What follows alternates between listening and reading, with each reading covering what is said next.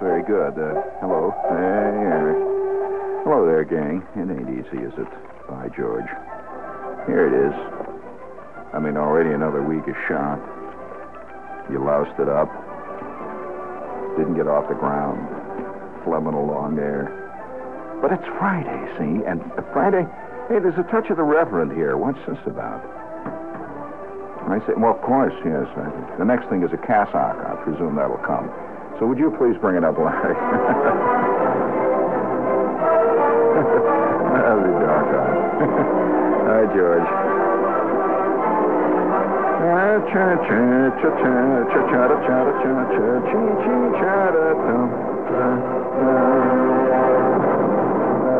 Did you ever see Death of a Salesman? You did? Well, how do you think a kid growing up in Willie Loman's house thinks about life? I mean, the old man comes home every couple of days, from the road trip to Boston, see, and he says, boy, do they love me in Boston. They really love me in Boston. Now, I know that the next time I go to Boston, I'm going to get the biggest order that anybody in the New England territory ever got, and we're going to be on Easy Street, right? Well, now, how does a kid begin to think if he lives in Willie Loman's house? Now, I'm going to ask you other rhetorical questions. You've seen Hamlet, huh? How do you think the king felt about Hamlet? Has anyone ever done the idea of doing Hamlet from the view of the king? You know, the guy that he winds up murdering, that whole thing? I mean, he might have thought this guy was a total idiotic hippie who, was completely... There's talk about a generation gap. I mean, he was not interested at all in letting that uncle do his own thing. And, which happens to be, be king and make the scene with his mother and all that stuff. That's another story. But no one has ever looked at it from that side that I know of. Now, on the other hand, has anyone... have you ever thought in terms of how would you feel, say, for example, being the Bobbsey twins' father? What do you think of these two? I mean, are they unbelievably, sickeningly sweet, or do you look upon them as really backward, totally backward? Now, as a kid, you see, I grew up in a family where my old man could easily have been Willie Loman. Well, he didn't think, though, that he was going to make it big at the office. He thought he already had made it big at the office, which is very different.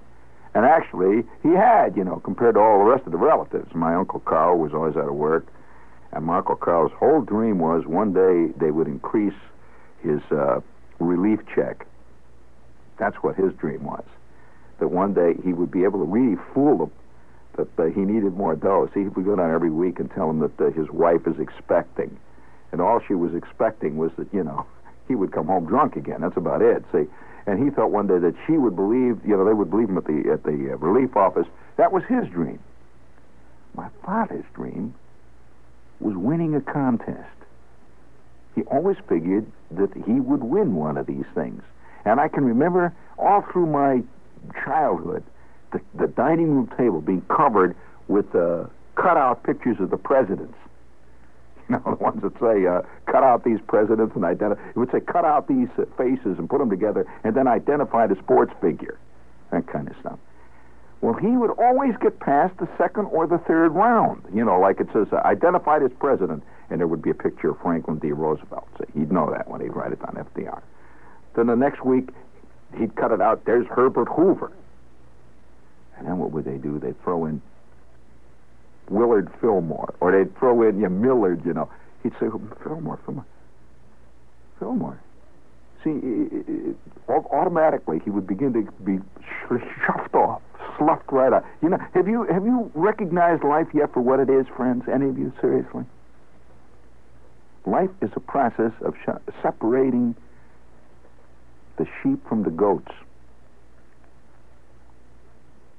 Now, it doesn't make any difference what system you live under. It is a process of separating the sheep from the goats. And if you don't think so, you ain't ever been to a country that's got another system. If you think, oh, no, under communism, it's not that way. Oh, you think not? Let me tell you, you don't think for 1 minute that the commissar considers himself in the same boat in life, do you, with the guy that's sweeping out under the shoemaking machine in the factory that he's the commissar of? You bet your biffy. And so life it's a system of selecting commissars. I mean, you may have a commissar in your office. Old Bullard. He got there, friend, and there was one time he was a mewling, puking babe, just like you. And incidentally, I can use that phrase, mewling, puking babe, on radio. It's official because it is Shakespeare. I've just quoted Shakespeare. See, if Shakespeare had this show, he'd probably get away with more than I can get away with. But nevertheless, which is incidentally a comment in itself. But nevertheless, life is a system of gradually separating the sheep from the goats. Well, now, the goats don't like to be separated from the sheep, do they? And they protest loudly and say if we had another system, that would not happen. We would become sheep too. Sorry.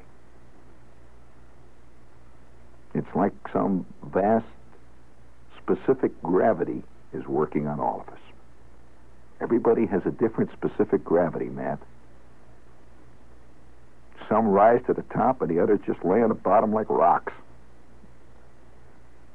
In other words, your cottage cheese quotient is larger than the next guy's if you don't float. Right? It's the cream that rises to the top, friend. It is the skim milk that lays on the bottom. And what's the difference? Specific gravity. Now, how do you figure out what your specific gravity? You don't lay in the bathtub and holler, Eureka. Or didn't you get that gag?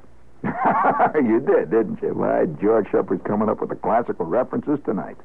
What's he talking about, huh? Well, poor old Aki Dildock, you are at the bottom of the bottle, if you don't know. I'm going to ask you, who is it who first said Eureka? I mean, and use it in that context. Sitting in the bathtub, hollers Eureka. It was not Ed McMahon, I'm sorry. It was not Hugh Downs either. Gee, there's a deep thinker. I like how he gets to the meat of a problem. Don't you? It makes me feel good that the world is in charge of people like Walter Cronkite. Now, people who really got a grasp of it. It's a kind of a good feeling. Well, it's just, as I say, it rises to the top. See, so the old man always figured, you see, that his proper métier was the contest. Yeah, he was a competitive type. Competitive, I'll tell you, so competitive that I remember as a bowler. Now, a lot of people just bowl. But then there's people who bowl. I mean bowl, man. In fact, if my old man was alive today, Matt, for your information, he would be on Channel 7 on Saturday afternoon with the champion bowlers. I'm serious. How would you like to live in a house who's the father of the house has a bowling average? I mean, a lifetime. I'm serious. When I tell you this, you're not going to believe it. His lifetime bowling average was 201. You bet he was a good bowler. And I am not lying. As a matter of fact, this is what he did, you see. Unfortunately, bowling doesn't put meat and potatoes on the table. In fact, when you bowl, no, this was before ABC's Wide World of Sports. This was the only time when he would bowl a 245 game, the only guys who would cheer would be Heine Gertz and Zudak and the whole crowd down at the Pin Bowl where he always went, Well, actually, no, to be honest with you, he played on this top bowling team, see? And it was an ace bowling team. They were always in the ABC bowling tournaments. And every year, I don't think I've ever told you about this side of my old man's sporting life. Every year, the ABC national tournament would happen. This national tourney. And about 6 months before that, the old man and his bowling team, which was not the Jackie Gleason type bowling team. These guys were sponsored by a beer. As a matter of fact, it was Pabst Blue Ribbon. Oh, yeah, it was a top bowling, a top team, see.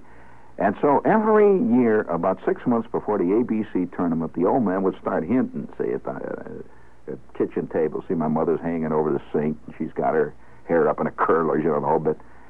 And the old man would say, well, got the bowling news today. He's got this pink paper that the bowling people all read. It was the ABC bowling news, and he's reading this. He says, He says, you know what I have in the tournament this year? Long, pregnant pause. And let's say, where? Utah. She'd say, Utah. Yep.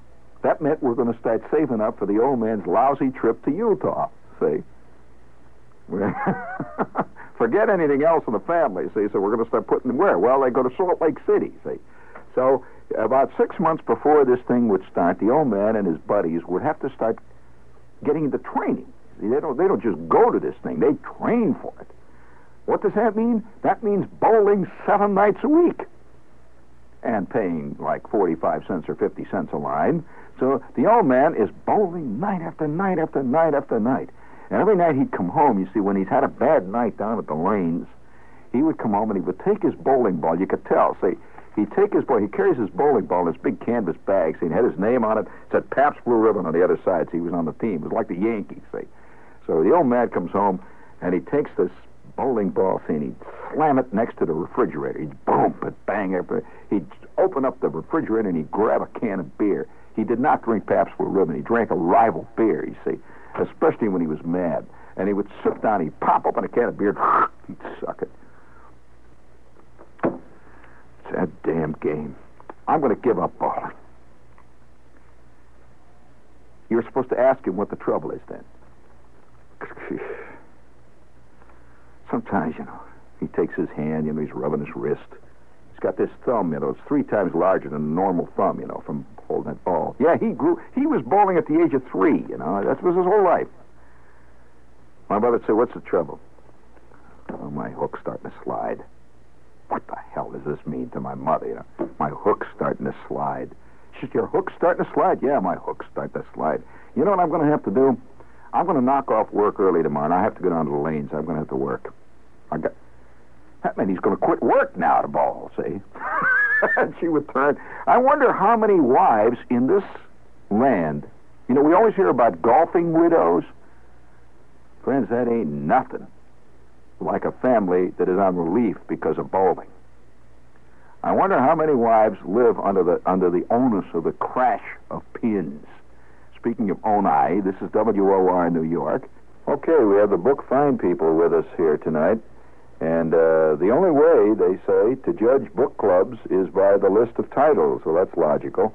The mass book clubs feature books that appeal to the masses, and the Book Fine Club seeks out only the best of contemporary fiction and nonfiction, like The Game of the Foxes, Uncommon Sense, Memoirs of Hope by Charles de Gaulle, and so forth. So if you'd like to join the club, they're putting on special inducements now. They'll send you for only $1 plus postage and handling 2 extraordinary books that will cost about $15 at bookstores. Jean-Francois Ravel's Without Marx or Jesus, and lawyer F. Lee Bailey's The Defense Never Rests. That's $1 a piece if you join the club, of course. So call and find out about it. It's TN71441. And as a Book Find member, you're obliged to purchase just 2 more books in a whole year. The number is TN71441.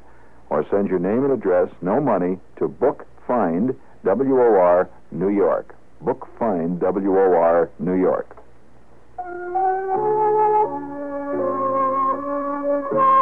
You might expect our higher-priced cars to come loaded. But what about our lowest-priced cars? Well, take the Toyota Corolla 1200 sedan. The manufacturer's suggested retail price for this Toyota is just $1,956, plus freight, local taxes, dealer prep, and options. On it, you'll find at no extra cost front disc brakes, white walls, wheel covers, and tinted glass. The interior decor group is already built in, and the exterior chrome trim is already trimming the exterior. The fresh air heater is standard, the reclining bucket seats are standard, the carpeting, armrests, and 4-speed transmission are standard. And that's not the high-priced Toyota. That's the low-priced Toyota. Yeah, see your nearby Toyota dealer and see the full line of Toyota sedans, hardtops, and station wagons. Good car, Toyota. I have here a letter that says, I can no longer resist Shepard's incredible salesmanship. I've got to have a bird. It's terrible to fall into the bird the bird syndrome. But if you don't know anything about these birds, Shepard's incredible salesmanship ain't going to sell you one. But they're beautiful. They're 16 inches across, and they were a sensation in Europe, last year. It's the first time they've really been in this country. And they are an ornithopter. They actually fly like a real bird. You just wind up the things, got a little crank in the back, and she takes off. Comes with separate special rubber bands in case you break one, and they're just great. They have two colors, yellow and red, and they're only $3.98, and I think for that money they're probably one of the greatest toys around. Certainly the greatest flying bird around. So if you'd like to order one, just send $3.98, and that'll be postage paid, and New York State residents add the tax to Flying Birds. Make your check or money order to Flying Birds, Department S, Post Office Box 1909, Grand Central Station, New York, New York. Now, I tonight, I'm not necessarily going to do a show about bowling, but I'm going to do a show about blasted hopes. I'll never forget the time the old man. Now, we never heard, when he would go off to these tournaments, you see, these tournaments last about a week, as you know, Matt. They go to the ABC tournament. They may be in Cleveland. They may be in a place like Salt Lake City or Miami, or they were usually places like Pittsburgh and so on. Well, they would be going a week, see. I mean, we wouldn't know what the heck's going on at all, whether the guy bowled good or not, and he didn't really care because, and he would come back from one of these big bowling tournaments, and he smelled like smoke. I remember as a kid, he would come in, you smell like cigar smoke, and beer, and he'd come back from one of these things, and he's just fantastic week with the bowling guys. One particular year, I was about 11 when this happened, and I'm walking around. The old man's gone on one of the bowling tournaments, and that year it was in Cleveland. I remember specifically it was Cleveland. So I'm walking around. The old man's gone, and every night I'd come home for supper, and the father's not home. It leaves a hole in the house, And I'd come home, my kid brother's sitting there having supper, and one night at this supper, the phone rings. Well, the phone was always ringing in the house. It was always Mrs. Bruner, or it was always, it was always Mrs. Anderson on the phone. There's somebody calling. So my mother goes to the phone, and she picks it up, and there was this moment. She says, "Hello? Who? What? Who?" And she puts her hand over the phone. "Shut up, you kids. Hello? Who? No, I don't know anything about it. No, I haven't heard anything. He did what? Well, no, I haven't heard from him. Really? Well, when he calls, I'll tell him to call. He did. He really did." And she hung up the phone. And she stood there for a moment, this long, pregnant look. And me and the kid brother were looking, see, because telephones are funny things, They can bring good news, they can also bring bad news. And my mother had a blank look on her face. My kid brother instantly starts to, kid immediately starts to cry. And I said, "What happened, Ma?" She says, "Do you know what your father did?" I said, "No, what?" She says, "He bowled a 300 game.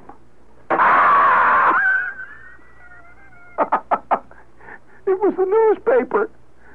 The local newspaper was calling to find out about the 300 game, and what he said about it. Was he there? Did he have any comments to make? He bowled a 300 game at the ABC. Well, that's like hitting 4 Grand Slam homers in the World Series. I mean, for years, the old man's bowling had never been taken seriously by anybody. Around the house was just, the old man goes and bowls. That's the end of it. In fact, it was considered kind of a drag because he was never home, you see. But now the papers are calling. The phone rings immediately after my mother hangs up, and it's Mrs. Bruner. My mother says, "Hello? What? No kidding. Really?" And she says, "Hey, Jeannie, turn on the radio." She says, "When?" "Oh, I missed it. Oh, I'm sorry. Oh, gee whiz. Holy smokes." She hangs up. She says, "They were talking about the 300 game on the radio.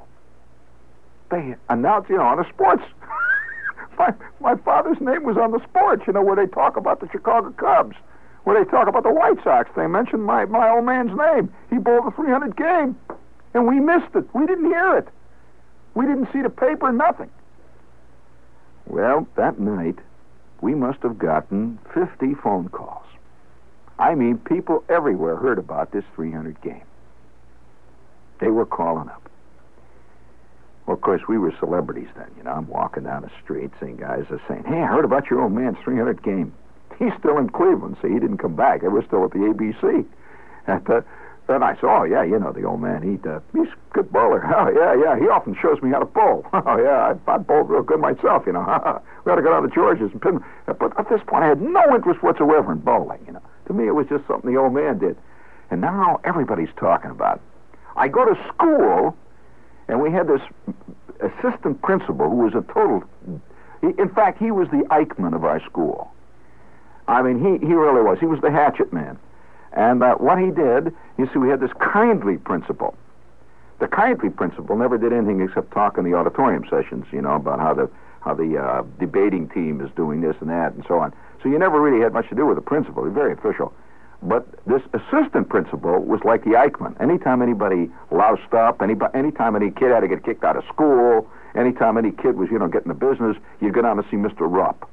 And Mr. Rupp would sit there and he'd cackle. He'd smoke the pipe. I remember the only guy I've ever known who could smoke a pipe at the same time and look like Machiavelli. You always think a guy's kindly with the pipes. I never do. Every time I see a guy smoking a pipe, I invariably think of Mephistopheles. He's evil. And he's sitting there sucking on his pipe and cackling and, kicking guys out of school for 2 weeks. Well, I come to school. This was the day after the 300 game. We have not heard from the old man yet, see? As far as he was concerned, his bowling world was none of our damn business, the way he looked at it, see? So I come to school the next day, and there is a note. I get a note in my homeroom says, "Mr. Rupp wants to see you. Mr. Rupp wants to see you. Sir Eichmann wants to talk to you. He wants to send you on a trip." So I'm scared. What did I do? I go down to the office, and I walk in, and I walk up to the girl behind the desk, and I said, "Mr. Rupp wants to see me." She says, "Oh, of course, Mr. Rupp was asking about you this morning." And I said, "Yeah, I was in school yesterday. I was on time." She said, "Mr. Rupp would like to talk to you." So I go in, and there's Mr. Rupp sitting there, and he stands up. I never even talked to this guy. He was a terror, everybody knew he was tough, but you walked very, very, very small around him, and I didn't say much around him. So I walk into his office. He jumps up and he says, "Why, you're Gene Shepard, aren't you?" And I said, "Yes." He says, "Tell me about your father's bowling." He says, "He bowled a 300 game at the ABC, didn't he?" "Why, yeah, he did." "Well, I certainly would like to meet him." "Why, I would certainly be pleased to meet him. And does he talk much about?" It turns out that old man Rupp was a nutty bowler. And it would be like if you were Roger Maris's kid and suddenly discovered that the principal was a Yankee fan, something like that. So he says, "Say, I certainly would like to meet your father when he comes home from the ABC. Does he talk much about, I'd like to have him help me with my hook. The trouble with me is that I never can pick up the spares. I'm okay once I get the ball in the pocket." Well, then I start giving advice. I said, "Well, of course, what you do, you're probably throwing the ball. You're not bowling, you're throwing it." This is something the old man always used to say to us. He said, don't throw the ball, bowl the ball. This game is called bowling." Well, the day that my father returned from the ABC was it must have been like the return of Hannibal after a successful campaign on the other side of the Alps. The old man comes home, and he is, smells like smoke. He smells like beer. He smells like bourbon. His coat has been torn under the sleeve. I mean, I don't know what they did on these conventions, but I know that my mother never really asked him. So he comes home with his coat torn and all of it. And he says, the first thing he says, gets out of his car, drives up, runs up the back steps, slams the door open, slides his bowling ball across the floor in the kitchen, slides it under the table, and says, "Look what I got." And he holds it up. It's a velvet case. that snaps open. And in it is a medal. Have you ever seen the medal that is given to a guy that bowls a 300 game in an official ABC tournament? I have. The old man had it. He says, look at that. Puts it in the kitchen table there, and right in the middle, with the lights on. Look at that. So I bowled a 300 game. And by the way, I might add, it was the third one in his career, but the first in official competition. He says, look at that. He says, call Bruner. So my mother calls Mrs. Bruner, and a couple of minutes later you hear this thumping in the back porch, and Mr. Bruner comes staggering up, totally tanked out of his ears. And he comes into he too was a bowler, see. This reminds me of Ralph Cramden and those guys. Old man Bruner comes staggering into the kitchen. The old man says, Bruner, look at that. And Bruner says, gee, a 300 game. A 300 game. You done it. The old man says, look at that. He just looks at that medal. Look at that. And Bruner says, can I touch it? Of course. Bruner picks it up and he puts his hand across it. He fondles it. And we hear a thumping on the back porch. There's a knocking on the door. The old man opens the door, and here's Heine Gertz, who was also one of my old buddies, beer-drinking, fishing companions. And Heine says, hey, I hear you pulled a 300 game, you old son of a gun. He hits the old man on the back. The old man says, Heine, look at that. And now Heine Gertz, Bruner, the old man, all three of them are looking at the 300 game medal. My mother's standing over there, and she's making some spaghetti now. She knows anytime they all come over, you got to make spaghetti. And so she's making spaghetti, and we've already got 7 6-packs of beer in the icebox because we knew he was coming home. And so the old man says, let's get Zudok. So he's on the phone. 5 minutes later, Zudok is there. Now there's about 10 guys in the kitchen, and right in the middle of the kitchen, right on the kitchen table, is a 300-game medal from the ABC, and the lights are shining on it. And they've all got their cans of Pabst. By the way, now they're drinking Pabst Blue Ribbon, see? It's the team beer, see? So all of them got their Pabst Blue Ribbon beer out, and they're all sitting around. And then it happened. This is something which stands alone in my entire educational experience. Now, all of us have had experiences as we go through life that are totally unexpected. And yet, because of the unexpectedness of them, and because of the majesty of these experiences, we hardly ever talk about them. You know, I suspect we rarely talk about the really big things that have happened to us in our lives. You know, I know a lot of guys that the biggest thing that ever happened to them was, let's say, the day they got married. And you know, I rarely hear a guy actually talk about it. He'll talk about some trivial thing that happened to him once. You know, like the time he tried to get this, he tried to get this tire fixed. And he'll go on for endless hours about trying to get the tire fixed in Chillicothe, Ohio. The biggest thing that ever happened to him, see? And you say, hey, Fred, tell me about the time that you got married to Irma. He look at you like you're out of your mind. And yet that's the real event that happened in his life. Because, you know, Irma turned out to be a fantastic monster. She broke his arm in 3 places one time. So it must have been a big moment, see? So here's Zudok. Here's Heine. Here's Bruner, drunk as a coot. My Uncle Al comes over. You know, the old man's returned now. He's returned in triumph. Fantastic triumph. And he is sitting there recounting it. And he says, you know, I'll tell you how it happened. It was on the second day of the tournament, see? Now, the day before, I'd been having a little trouble, see, with the hook. In fact, she was hooking a little strong, and I was going a little bit to the left of the head pin. In fact, I was going a little to the left of the pocket. And I had to correct my my approach, see? And you see, he was a very technical bowler, by the way. My father was not a backyard, just go out and throw the ball. He was a very serious bowler. And so he says, so I had to correct my approach. So that night, I went back to the bowling alley, and me and Al, and that was one of the guys on the team, he says, me and Al went back, see, and we worked that night. He says, I took 2 or 3 hours off, and he says, I finally got my approach going. I was beginning to hit. He said, I didn't know, I was a little worried about the next day, so I got a lot of sleep, and so I came in late. We were bowling at 5 that night. See, they have these things all very highly scheduled. The teams are He says, we were bowling at 5, see, and all these guys are sitting there leaning forward, listening to every word of my father. Now, I had never known this before in my life. Because, the old man was just the old man, but I had never seen my father as hero. There's a knock on the door. Just a plain knock. My mother, it's the front door, not the back door. See, Heine and Zudak and that crowd, they come up the back. There's a knock on the front door. My mother says, oh, excuse me. So she runs out to the front. She figures it's, one of her lady friends. There's a pregnant pause. She says, oh, who? Oh, for heaven's sakes, come right in. Of course, I've heard a lot about you. Mr. Rupp.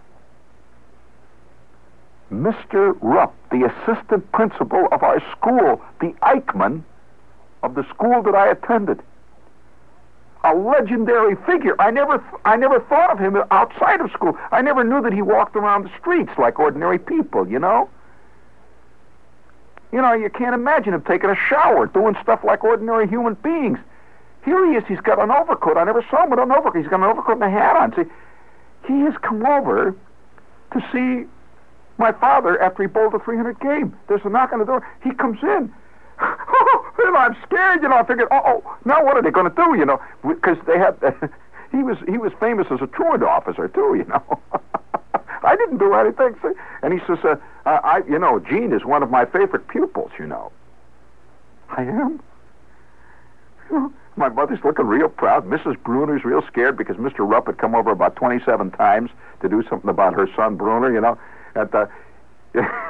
And he says, yes, Gene is one of my favorite pupils. And I said to him last week, didn't he tell you last week that I'd said that I would certainly be very honored and pleased to meet his father. I've read about him in the paper. See, there's a whole big story in the paper about the old man bowling the 300 game. So with that, my mother says, well, come right in. There is Mr. Rupp with Heine and Zudak, with Gertz, the whole crowd, and they're sitting by now. They've been drinking beer now for 20 minutes. They're telling dirty stories and spitting on the floor and yelling and hollering. And Mr. Rupp is in the middle of that crowd, see? And he says, fellas, my name is, just call me Adolf. My name is Adolf. And I never knew principals had first names. This is kind of thrills me.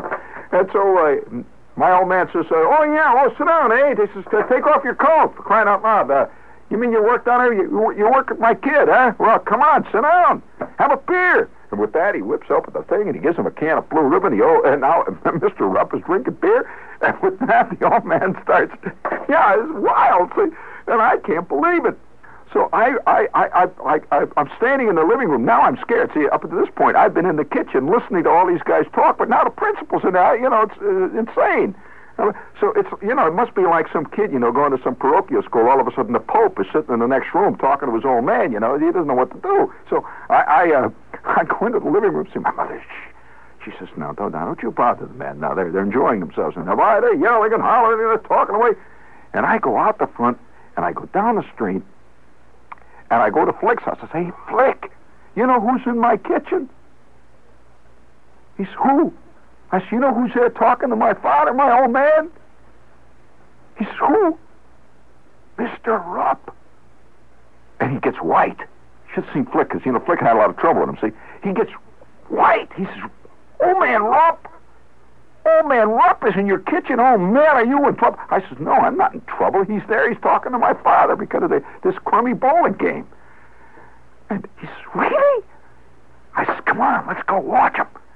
So Flick and I go down the street, back to the house. We go into the front steps, up through the living room, and now we're peeking in through the dining room. We can see Rupp sitting there, and now he's on about his third beer, see? And now he's starting to tell dirty stories himself.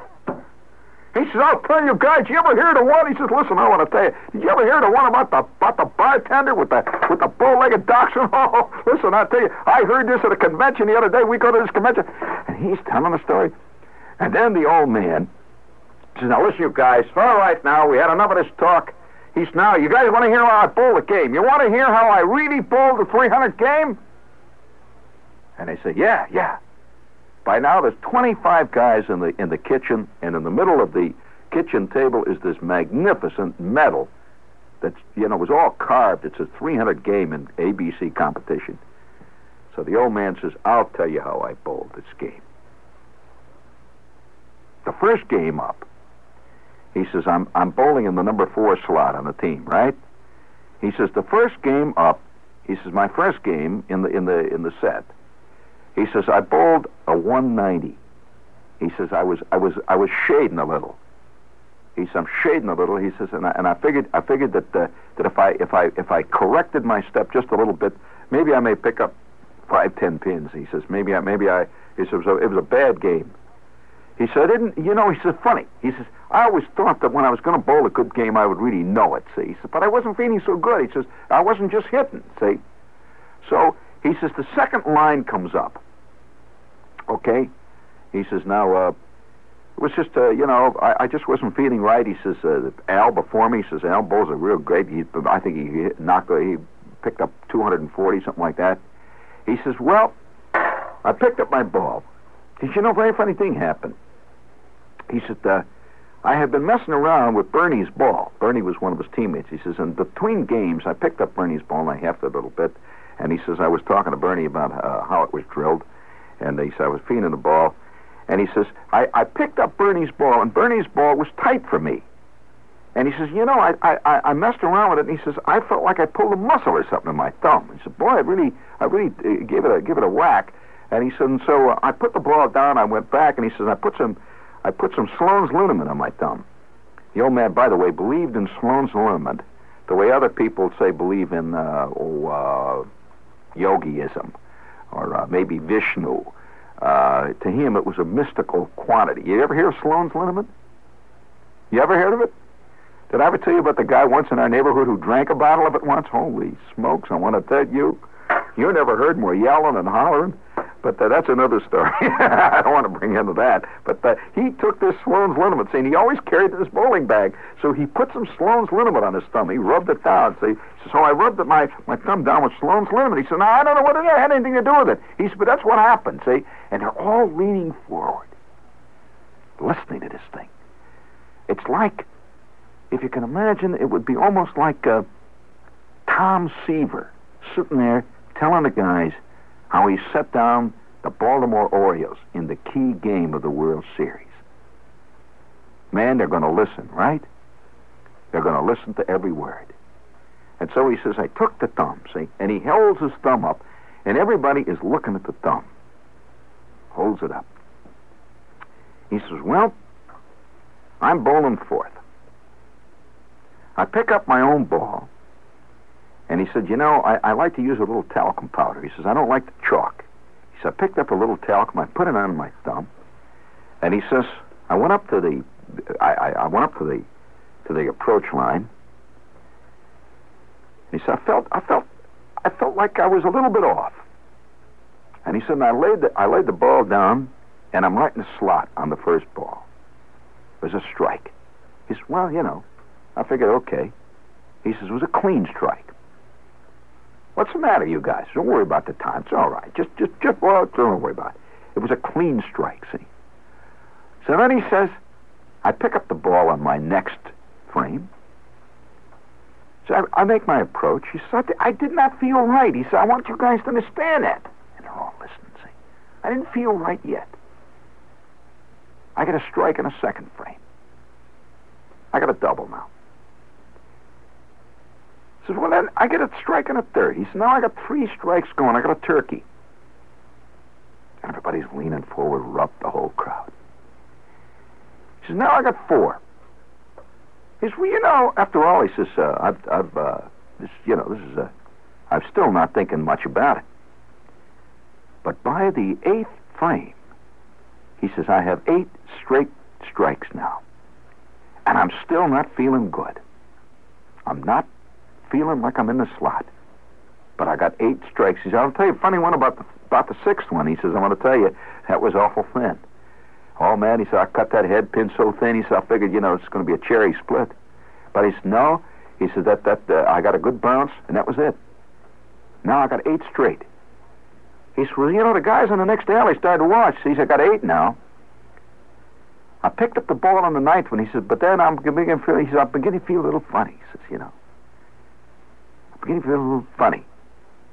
He said, well, I come up on that approach, and he says, you know, I'll never forget. He said, I hit my ankle on the approach. Well, you know, this is bad news. He said, I hit my ankle, and he said, but before, he said, I was committed. See, I was committed. I couldn't pull it back. He said, I laid that ball down. It was as pretty a hook as you ever saw. Right in that pocket, he said, zap. Well, now it is it. He says, I got 1 pin to go. I got 1 strike to go. And they're all sitting there, see, every guy leaning forward. And me and Flick are in the living room there looking in there, see, because we don't want to go near that, see, because Mr. Rupp is in there.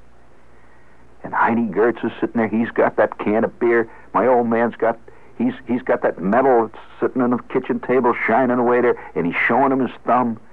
They're all leaning there. You could smell the beer. They got 25 bottles of beer open now. Bruner's now laying on the floor under the ice box, you know, the whole bit. And then the old man says, well, Bernie come up to me, and Bernie says, look, don't let it get you if you split.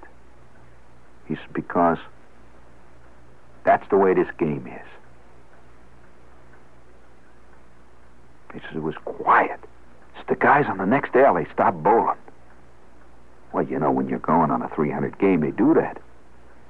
He says, and you know, it was funny. He says, there was hardly anybody at that session. He said, because the big session that, you know, the crowds that come to watch him bowl, he said, they come at night.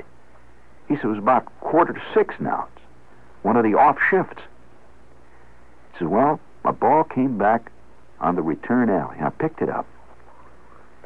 He says, I looked down at my thumb. I figured, well, maybe I better put a little talcum. He says, something told me no, don't put no more talcum powder on it. He says, well, I figured, what the hell? Picked up the ball. He says, I didn't even worry. I just went into my straight approach. You've seen me bowl. Oh, he says, yeah. So I go into my straight approach. So I just laid it down. He said, I didn't even watch. I turned around, and he says, I'm walking back to the seat. He said, I just turned around. I don't even want to see it. And I hear, bap. I knew I had it. And he says, you should have seen that place go. And they're all leaning forward. He says, well, after that, he says, the second game, he says, you know, it was the second game. He said, I bowled a 300. He says, you know, you can't, what are you going to do to top that? He said, next game wasn't much. I think it was 240, 245. That's the way the old man bowls. You know, he says, after all, it was a letdown. And Mr. Rupp got up. Heine Gertz's eyes were shining like 2 great big silver dollars. And the medal is sitting there in the middle of the kitchen table and gleaming under that kitchen light. And my mother is standing there proudly over there making up the spaghetti, and she's getting ready to serve the whole crowd spaghetti and meatballs and crackers and beer, you know, the whole bit. Mr. Rupp takes my old man's hand right in front of me. And he says, it's a pleasure to meet a really great man. No, this is nothing. He said, I want to tell you, he says, my kid tells me you have trouble with your slice, your hook. He said, well, I'm afraid you're sliding. He says, remember, the game is bowling. It is not throwing. They would call it throwing if they meant to throw. The game is bowling. Mr. Rupp says, I'll remember that, sir. My father says, anytime you want to talk about bowling, you just give me a call. From that day on, my father was on a very different plane. And I want to tell you this, every time I went bowling with him after that, I listened real good when he talked about putting that hook in the right place, when he talked about that approach, when he would say, there you go now, there you go, you're taking that skip step again, that's for ladies. You want to be a bowler, don't you? Not a thrower, right?